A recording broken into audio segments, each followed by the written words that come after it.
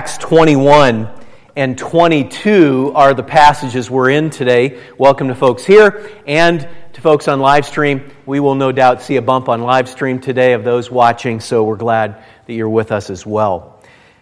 I'm going to read the first 6 verses from Acts 21, and then we're going to talk about 2 chapters that I think we are going to attempt to pull a theme out of. Acts 21 in verse 1 says, "And when we had parted from them and set sail, we came by a straight course to Cos, and the next day to Rhodes, and from there to Patara." We're going to pause right there, and we're going to look at the map, because it will be helpful to see what is happening and even the theme that's being drawn out from these couple chapters. So those of us here can probably see this, probably on live stream as well. You can note on the bottom half of that map is a red line. That red line is right here. This is the pathway that Paul is taking to go to Jerusalem. So the section that we are in right now, where Josh left us last week, was right here in Miletus. And the names that were just mentioned are this section right here. As this ship is going through these islands, you'll see in just a moment, he talks about Cyprus being on the left-hand side, and then he's going to come down here to Tyre and Caesarea, and then ultimately to Jerusalem. So this is a significant passageway that Paul is taking. For our day, no big deal. For Paul's day, on a ship, big deal. Verse 2, it says, "And having found a ship crossing to Phoenicia, we went aboard and set sail. When we had come in sight of Cyprus, leaving it on the left, we sailed to Syria and landed at Tyre, for there the ship was to unload its cargo. And having sought out the disciples, we stayed there for 7 days.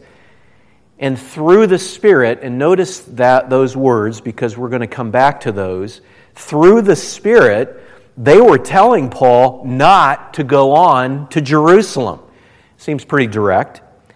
"And when our days were ended, we departed and went on our journey, and they all, with wives and children, accompanied us until we were outside the city.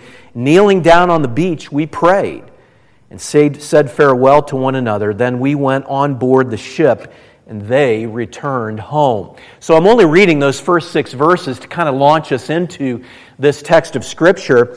As we come to these 2 chapters, the question that I ask myself, is anything going to stand out? Does anything stand out from 2 chapters that is a theme? Is there anything that we can notice from those 2 chapters? Because we get into the latter chapters in the book of Acts, there are some repeating themes.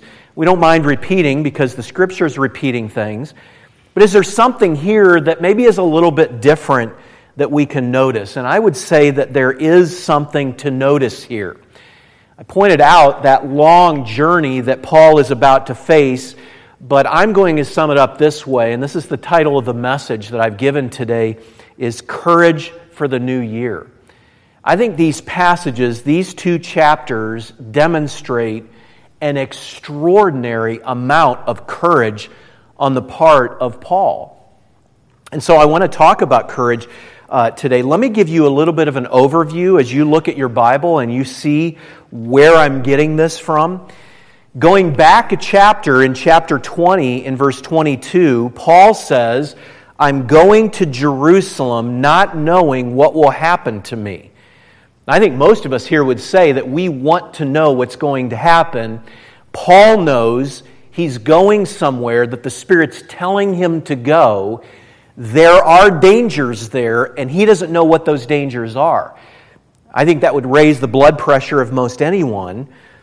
In chapter 21, verses 4 and 12, there are attempts made to keep him from going to Jerusalem. And in verse 14, it says that he's not going to be persuaded. So these were intense discussions about doing this, and he would not be persuaded. There's this long journey that we pointed out with terrifying possibilities, and in chapter 23, he faces an angry mob which literally would have pulled him limb from limb had he not been saved by the Roman soldiers. So this whole thing is a huge crisis that's building and building and building that requires a level of courage that we're going to see in Paul's life. Now, we know he's not superhuman because a few chapters back when Paul came to Corinth, I pointed out that later Paul is going to write that when he came to Corinth, he said he was with them in weakness and in fear and in much trembling. I don't know the last time you trembled. I mean, I don't think he's just saying that figuratively. I think he's literally looking at his hand and it's shaking because his whole body is under such duress over what's happening that he's afraid. So this is not a superhuman guy. This is a guy we see in these chapters who has an enormous amount of courage. And so I want to ask the question, where did that come from? Is there anything in these chapters that we can see where Paul draws on to have courage? So I just want to stop here, and I want you to engage your own mind. Some of you have probably done this already. But as you cross over into the new year, what do you need courage for? What do you need courage for? I was going to make a list, and I just thought it's just going to... There's an endless amount of possibilities to a list because you need courage for everything. You need courage to go to a new job. You need courage to stay in that job. You need courage to get married. You say, oh no, all we need is love to get married, man. No, once you get into marriage, you need courage to stay married. You need courage to have children. You need courage to raise children. You need courage to have conversations. You need courage to join a church. You need courage to stay in a church. You need courage to be a widow or a widower. I mean, where do you not need courage? At what point in your life can you say, I don't fear anymore, I don't need to have courage? So I'm just simply asking you at the very beginning, there may be something that just comes full circle. I mean, just right in front of your face. I need courage for this. What do you need courage for? And here's the follow-up question to that. Where are you going to draw strength for that courage? One of the things I hope to demonstrate, it's going to be a little bit before we actually get to these chapters in the book of Acts, because I want to talk about this. Courage is not exclusive to Christians. So I'm not saying that the only people who are courageous in this life are Christian people, because everybody knows that's not the case. I mean, there are people in a moment of time who are going to jump on a grenade to save those guys in their infantry, men and women, and they're not Christians, some of them. There's courage that's being demonstrated all over our world right now in different ways from people who wouldn't be Christian at all. So what is it distinctly about this passage that a Christian person can draw from to have courage? Because we can just make this message very simple, and I could just simply say, if you're going to have courage, then just have grit, just have determination, just pull it from within. That's not what Paul does, and that's not what Christians should do. So what is distinct about this courage? So I've got two questions that I want to ask. One is, what exactly is courage? Let's just talk about it. If it's not just distinctly Christian, what is courage? And then secondly, we'll get into this text. Where did Paul find courage? Is there anything in the text that we can point to and find that? What is courage? Again, the reason I'm talking about this here is because I think we could look at a passage like this and be a little dismissive. When we get to the mob scene, I mean, it truly is a mob scene. They're using words of a mob scene. It's violent, angry. They're after this one guy. It's the very kind of situation none of us would ever want to be in, and few, if any of us, will ever find ourselves in. And it'd be very easy to say, well, if I ever got in a situation like that, then I would need courage. I want to try and normalize the need for courage today. I think we see here some just incredible circumstances of courage so that we can see how all of us need to operate on a regular basis with the things that we face. I want you to see you need this. You need this. I want you to see that you need this if you're a teenager, that you need courage. I want you to see that there are older people in here who are facing circumstances in life. They need courage. I want to normalize courage. I want you, as we end this time, to pray and say, and this is what I'm hoping you will pray. I'm hoping you will all pray, God, I need courage for blank. And you will name it. That you will actually need courage for this, and you'll name it and ask God for it and act on this message this morning. I want to give some illustrations here about courage just to help us to think about it a little bit beyond just what maybe is assumed about courage. A few months back, Pastor Pete and I read a book that was, actually we both listened to it, about the DC Sniper. Do you remember the DC Sniper? The DC Sniper, for those who were too young at the time or don't remember, was shooting people indiscriminately. The thing about the DC Sniper that was so difficult for the FBI and the various other entities that were working on it was that there was no profile.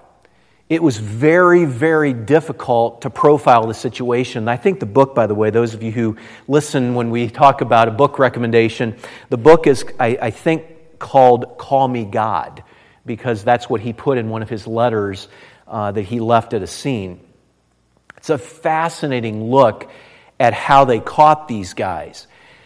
But the thing that was so fearful about it was there was no profile. There was a woman by the name of Ann Patchett who wrote an article in the New York Times at that time capitalizing on this fear that people didn't know the kind of person that this individual was looking to target. And so what happened was people were not going to shopping stores, people were staying at home, people wouldn't go outside. In that area, there was a lot of fear because there was no profile. And this is what this woman said in this article. She said, quote, "We are always looking to make some sort of sense out of murder in order to keep it safely at bay. I do not fit the description. I do not live in that town. I would have never gone to that place. In other words, murder, death, bad things happen there, and I never go there. But what happens when you can't say that? When there is no one description? When there is no single place? Where do you go then to find your peace of mind or courage?" So what I'm hoping to do here in talking about courage is to say that we are always looking, kind of like what she said, to find what the description is and to be able to move away from that because we don't fit that.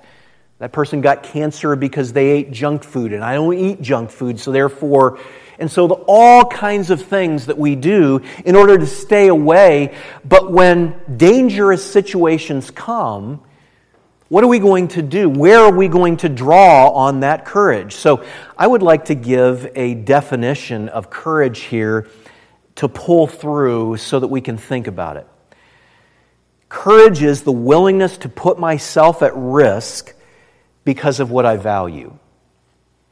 It's willingness to put myself at risk because of what I value. It's going against the natural instinct of self-preservation because of the greater choice to love. Now, let me give two biblical examples. Again, this is under the question, what is courage, before we actually get into these chapters. We give two biblical examples. One of them is Joshua. I'm using this example because 4 times in the first chapter of the book of Joshua, it says, be strong and very courageous. Be strong and courageous. Be strong and very courageous.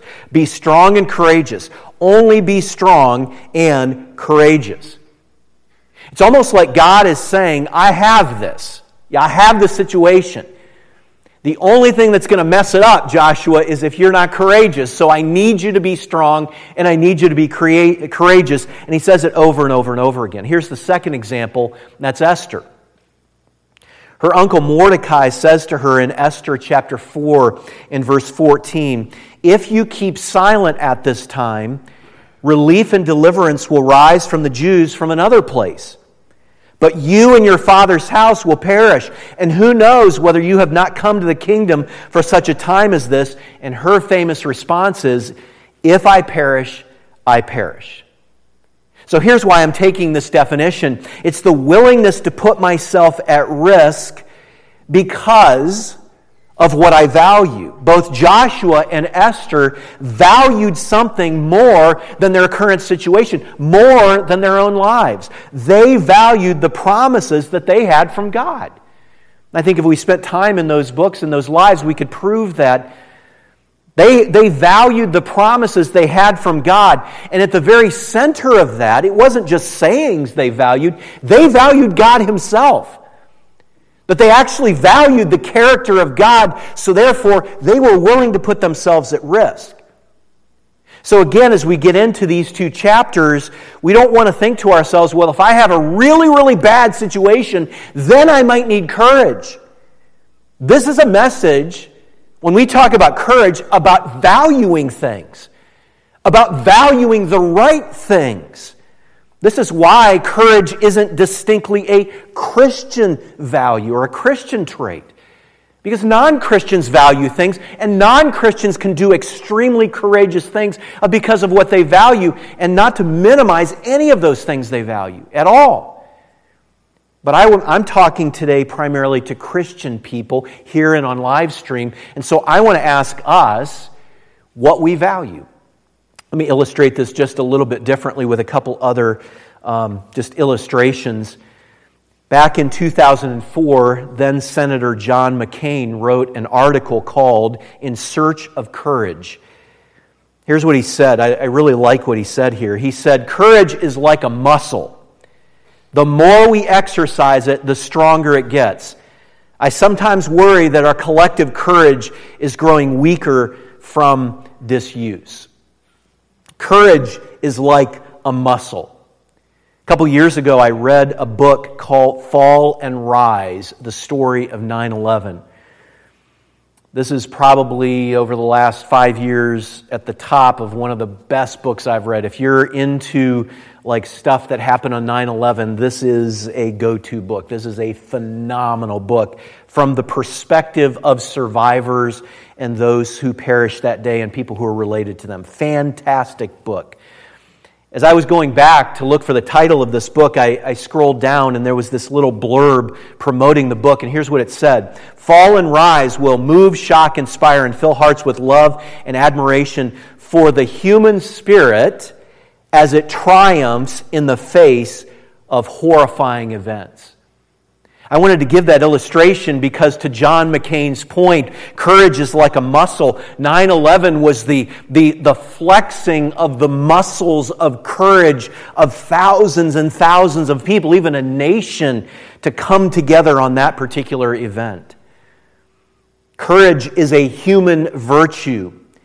We don't want to discount acts of courage today, but I do want to look at Christian courage and what Christian courage is. So that brings us to our second question: where did Paul find courage? I think the other question that needs to be asked based upon what we just looked at, what did Paul value?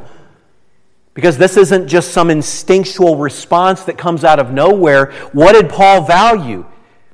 It's not self-preservation. It wasn't he was trying to save his life, trying to eke out another year. What did he value? We know from Paul's writings what he valued. He said it. Galatians chapter 6 and verse 14, he says, "Far be it from me to boast except in the cross of our Lord Jesus Christ." And we know that's not a morbid fascination with execution. That's not what Paul's boasting in. Paul was boasting that in this one death, all of the sins of mankind was put in that one death, and all deaths were put in that one death. And because it was nailed to the cross, Paul didn't have to pay for his sin. Jesus paid for his sin, and he valued that. By the way, today, if you're listening here or on live stream and you are not a Christian, you can certainly listen to a message on courage and walk away and have some principles that you can value from this message. But the most important thing is that you value the right thing, and that's a personal relationship with Jesus Christ. Paul valued his relationship with Jesus. This was at the bedrock of what provided him with the ability to have Christian courage at these different other points in his life. When Paul was in Athens in Acts chapter 17, it says that his spirit was provoked. We looked at that. Why was his spirit provoked? His spirit was provoked because Paul's burning passion, the muscle he was exercising in his soul that was instinctual. And it is a muscle to be exercised. The muscle that he was exercising is that there were people here that could be worshipers of God. And so it was a passion for the glory of God and that people worship God. This is what Paul valued. So when we come to these two chapters, is there anything we have in these chapters for Paul to draw on specifically for his courage? I have two of them that I noted in these chapters. First is guidance from the Holy Spirit. This is where you and I can tap into this. You and I can tap into guidance from the Holy Spirit. And number two, the grounding of his own personal testimony. Let me show you that for the remainder of the message. If you'll look at Acts 20 and verse 22. So we're cutting into these journeys, and he's in a section, or in with a group of people, and here's what he says in verse 22 of Acts chapter 20. So I'm backing up a little bit in Acts 20 and verse 22. He says, "Behold, I'm going to Jerusalem, constrained by the Spirit, not knowing what will happen to me there." Now, we'll just stop right there for a second and just say, I like resolutions, I like goals, I like aspirations. I don't know how you want to call them. I sort of fluctuate from year to year on the word that I grab hold of that helps me to think about it. I like all of those things. But I wonder, for those of us who have done that for years, if there isn't a little bit of cynicism that comes in. It's kind of like, well, we can plan, but I don't know what's going to happen. Look at last year. I don't know what's going to, and that kind of thing. I just want us to note that the Holy Spirit is guiding Paul and indicating to him that there's trouble ahead. I'm not trying to be a purveyor of bad news because I don't know your year, our year as a church. I don't know that. I'm not assuming there's trouble ahead. But what I'm saying is that in the pathways for many of us, the trouble that befalls us is not just happenstance.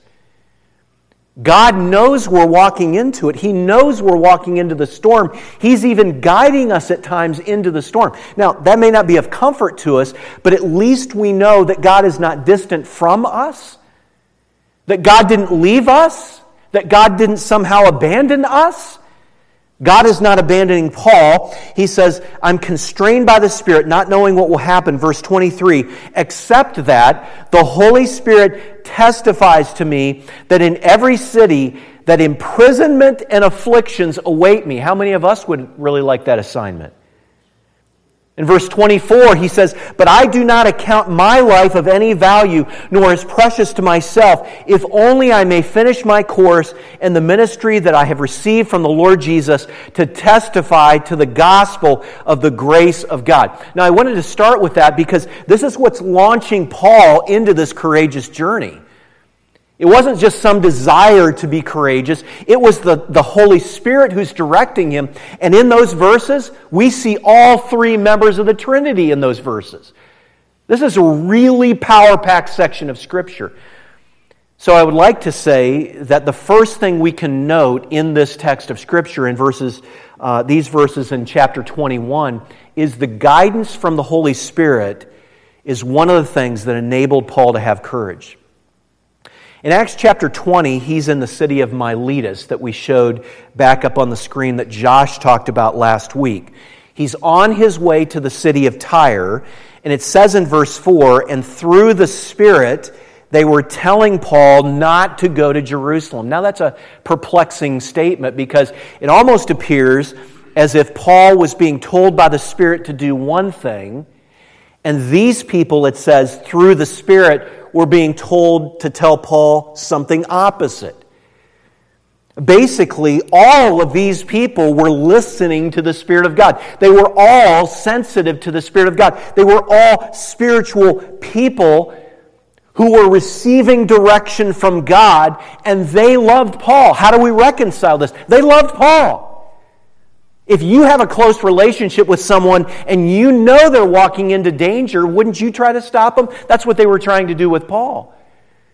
They wouldn't have just sent him on his way and said, Godspeed. They would have tried to stop him. So they loved him. It took courage for Paul to be in a group of people, and it says their wives and their children went out and prayed with him on the beach. That's not the Apostle Paul of Acts chapter 7.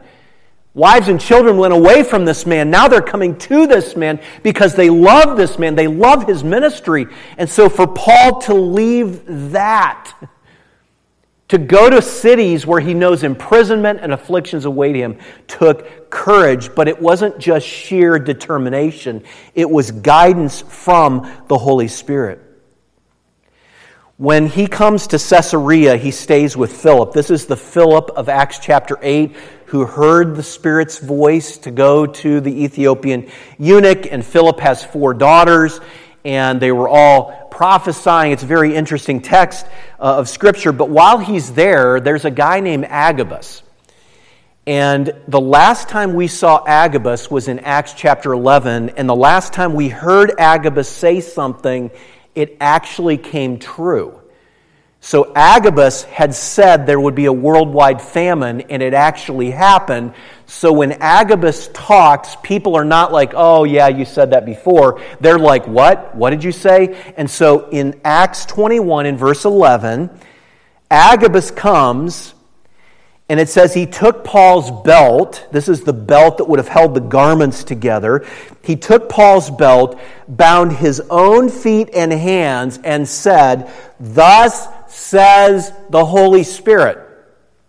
So here's the Holy Spirit again.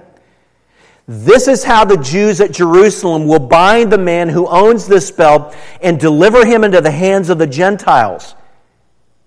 And when we heard this, we and the people urged him not to go up to Jerusalem.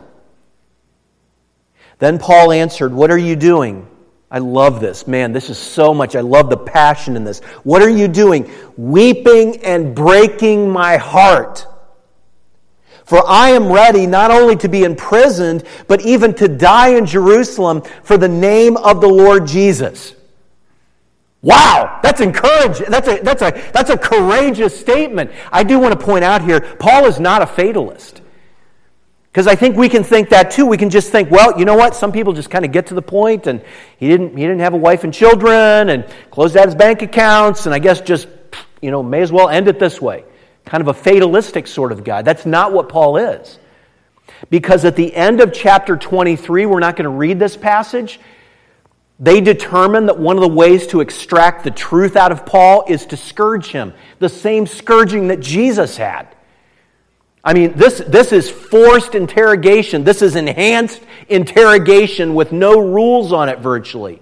And when he's stretched out, he's literally stretched out. Guy picks up, I'm imagining this, it's not in the text, picks up the cat o' nine tails. Paul says, "I'm a Roman." And they become afraid. And he isn't scourged. So this is not a guy who's fatalistically trying to heap the most, scary things on himself so that he can exercise courage. This is a guy who is clear-headed in his thinking. What's guiding him? It is the guidance of the Holy Spirit.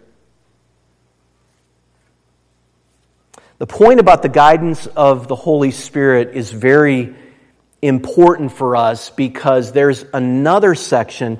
I'm hesitant to bring this up, but I decided to put it in because there's no other section quite like this in Scripture. It takes a little bit of explanation, but it fits underneath this point well, and it's not forced. So when Paul finally goes to Jerusalem, he meets with James and the elders. When he's with James and the elders, he's rehearsing the good things God did, and they're rejoicing. And if you read the text there, immediately they launch into a problem. Have you ever been talking to somebody and you know they're listening, but they immediately tell you something that has nothing to do with what you just talked about, and it's like what they want to talk about. That's exactly what happened here. There was something that was really on the heart of James and those elders, and the issue was, because Paul had been with Gentile people, it had gotten back to the church at Jerusalem, primarily Jewish people, that Paul was really subjugating the law. He was saying that anybody who obeys the principles of the law is wrong, that Paul is anti-law. And so they asked him to do something. And this is the weird part. There are these guys in the church in Jerusalem who have taken what appears to be a Nazirite vow. A Nazirite vow is you're not coming in contact with dead animals, you're not cutting your hair. I guess I feel like I should make a joke about COVID and not cutting hair here, but I won't. But they didn't cut their hair, and they come in contact with animals, and there's a third one. Doesn't matter. But they had taken this vow. There's nothing wrong with what they were doing. They weren't doing what they were doing in order to become Christians, or else this wouldn't have been part of James and the elders' discussion. But these guys had to fulfill this vow in a particular way, and so what James and the elders tell Paul is, in order to put this rumor to rest that anybody who does anything in the Mosaic Law is wrong, Paul, if you could go along with them and even fund what they do, there was payment that had to be made with the vow and so forth. If you could go along with this, it would help people to see this principle of Christian liberty from the other side. So if we want to put it in layman's terms, it would be kind of like the people who held to a more strict view on something, though they were not using that to become Christians, they held to this view. And so, Paul, if you would kind of walk in their shoes a little bit, it would help people to understand that you're not telling people, cast off all the rules in life. And the amazing thing is, Paul does it. The amazing part of that is, it really put the very heart of Paul's message at risk. Because Paul's whole message, as he's writing later on, is that we're free from the law. We are saved by grace, and so let's live by grace. So his message of grace really was at risk by doing this. But here's where I'm putting this underneath this point. Guidance from the Holy Spirit can come from God, as in our day, through His Word. It can come from fellow believers, as we see from these other Christians, Agabus and others who talked with Paul along the way. But it can also come through, in his case, James and the elders of the church. And Paul, in humility, recognizes this as a way for him to do something, though it put the very message of his life at risk. He was trusting those people to be spiritual people in advising him, and he went along with it. I think that took an incredible amount of courage from Paul to do this. Where did that come from? It was guidance from the Holy Spirit. So let me stop here and just ask you, when was the last time you can point to that you received specific guidance from the Holy Spirit? I didn't include in this message the ways that we receive guidance from the Holy Spirit. We've seen some of those as we look through the book of Acts. In the book of Acts, they don't have an entire Bible, so they're receiving that in other ways. We have a completed Bible.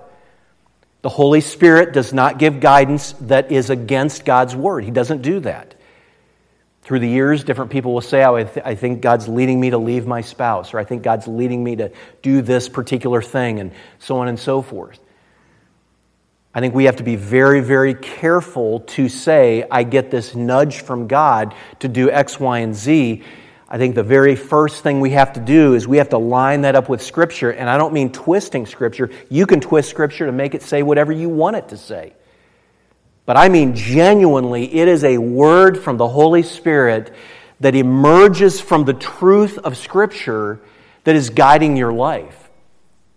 But when was the last time you received a specific word from the Holy Spirit? I'm talking that you needed courage for something in your life, and the only thing you could think to do is to sit down and read your Bible. and you sat down and read your Bible and you just said, God, I need something.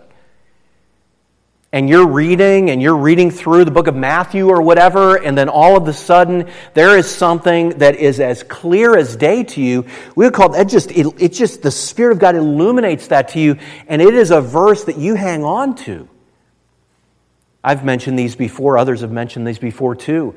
You know, you're not even in your Bible. You're doing something, and you get a text from someone, and it is a specific word to you, and they did not know anything that was going on in your life, but you know it was like an arrow that just went right to your heart. That is a specific word from the Holy Spirit. We had a thing at our table here this last week. We just talked about, I can't remember what the devotional was, but there was a question, and two of the members of the people sitting at our table talked about something that had happened to them where there was a verse that was special, and then through some means they received a card or something from somebody, and that specific word was in it. What is that? That's the Holy Spirit. That's what I'm talking about here. A specific word from the Holy Spirit. Because when you know that God sees your situation, it gives you courage, even in the midst of something that can be very, very pressured.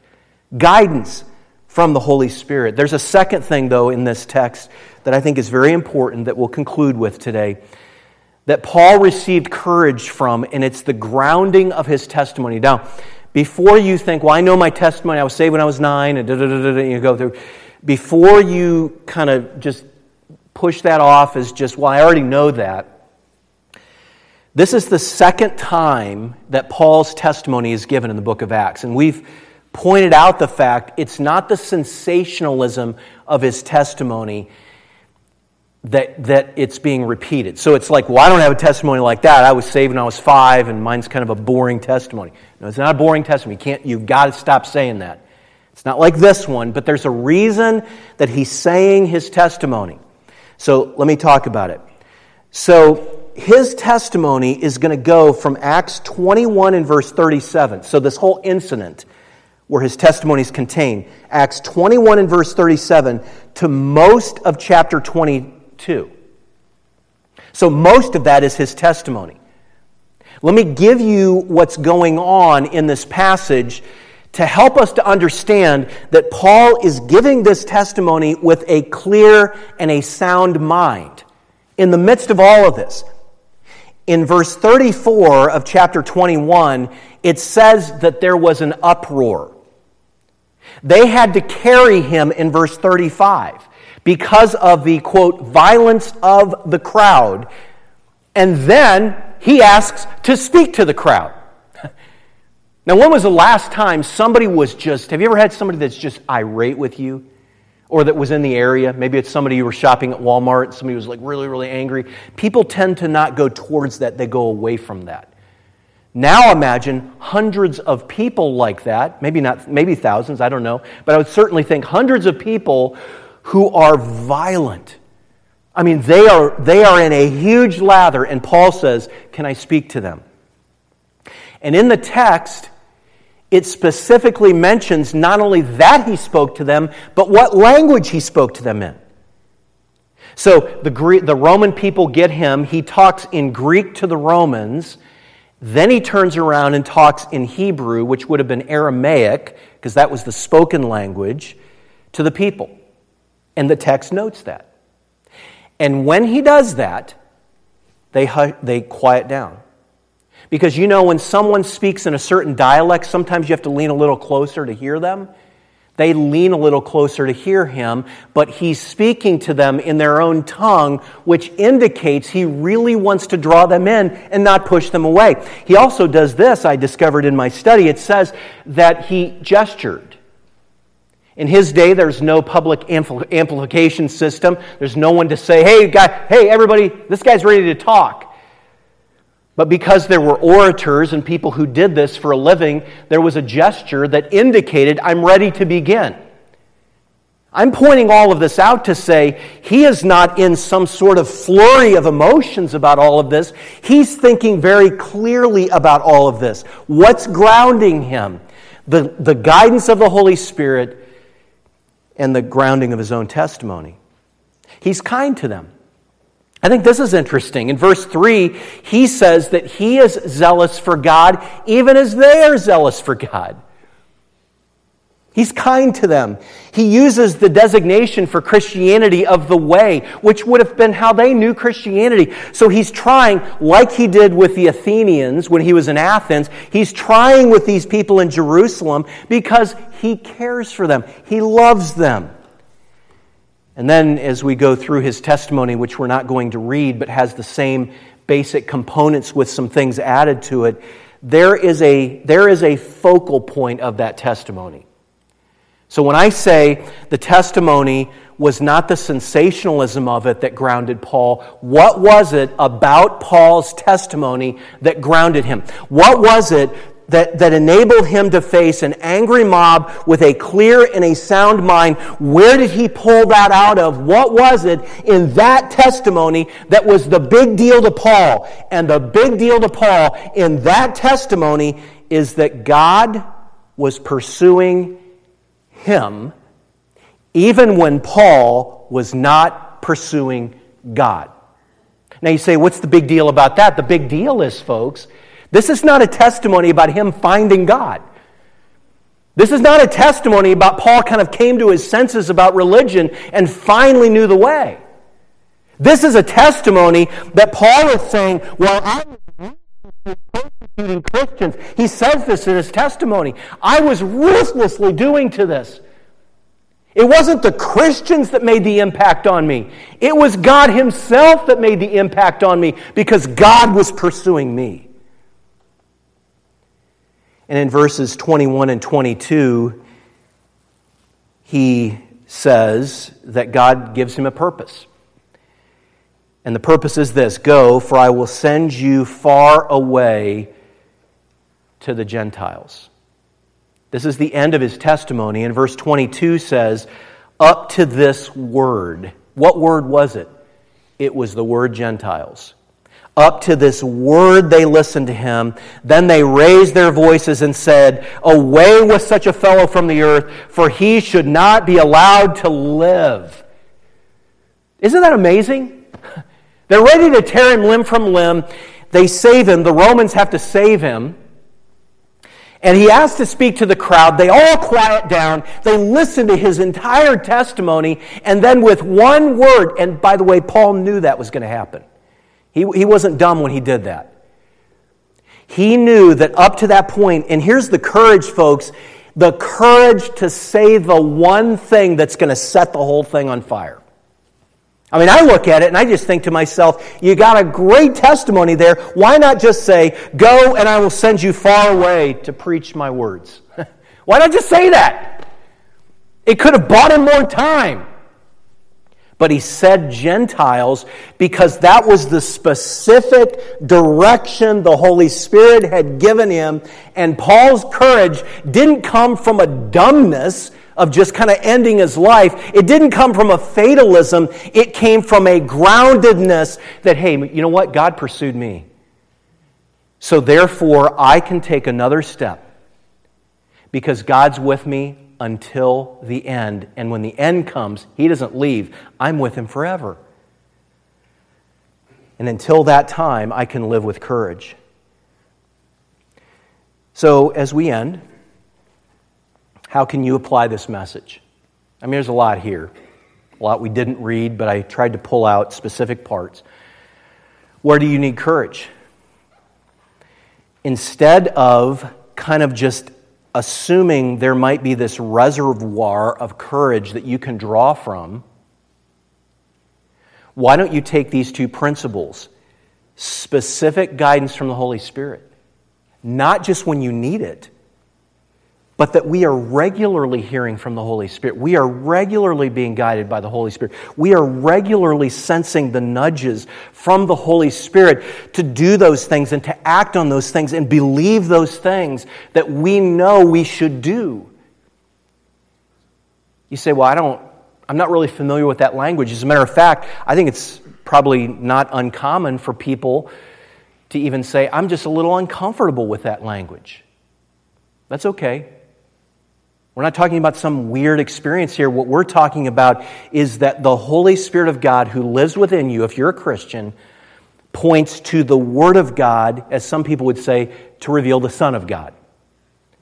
But the Holy Spirit of God is guiding. So I want to press in again. I've asked this 3 or 4 times. When was the last time you, not your family, not your parents, not your pastor, not your spiritual leaders, not your teacher, not this, not that, you personally, teenager, kid, mom or dad, older person, person on live stream, when was the last time you personally received a specific word from the Holy Spirit? Holy Spirit's alive and active. He's God. Let's not treat Him as the it or as the lesser. He's God. He wants to guide you. He wants to have a relationship with you. He wants to grow in that relationship with you. So when's the last time you had a specific word? And I want you to do this too. I want you to think about your own testimony. And I want you to think about it not in terms of you finding God. I mean, yes, you had to repent of your sin and trust Christ. But I want you to think of it in terms of God finding you. Yeah, you didn't have the same thing as Paul where you're out doing all these wicked, awful things, perhaps. But God finding you and letting that absorb into your soul that this God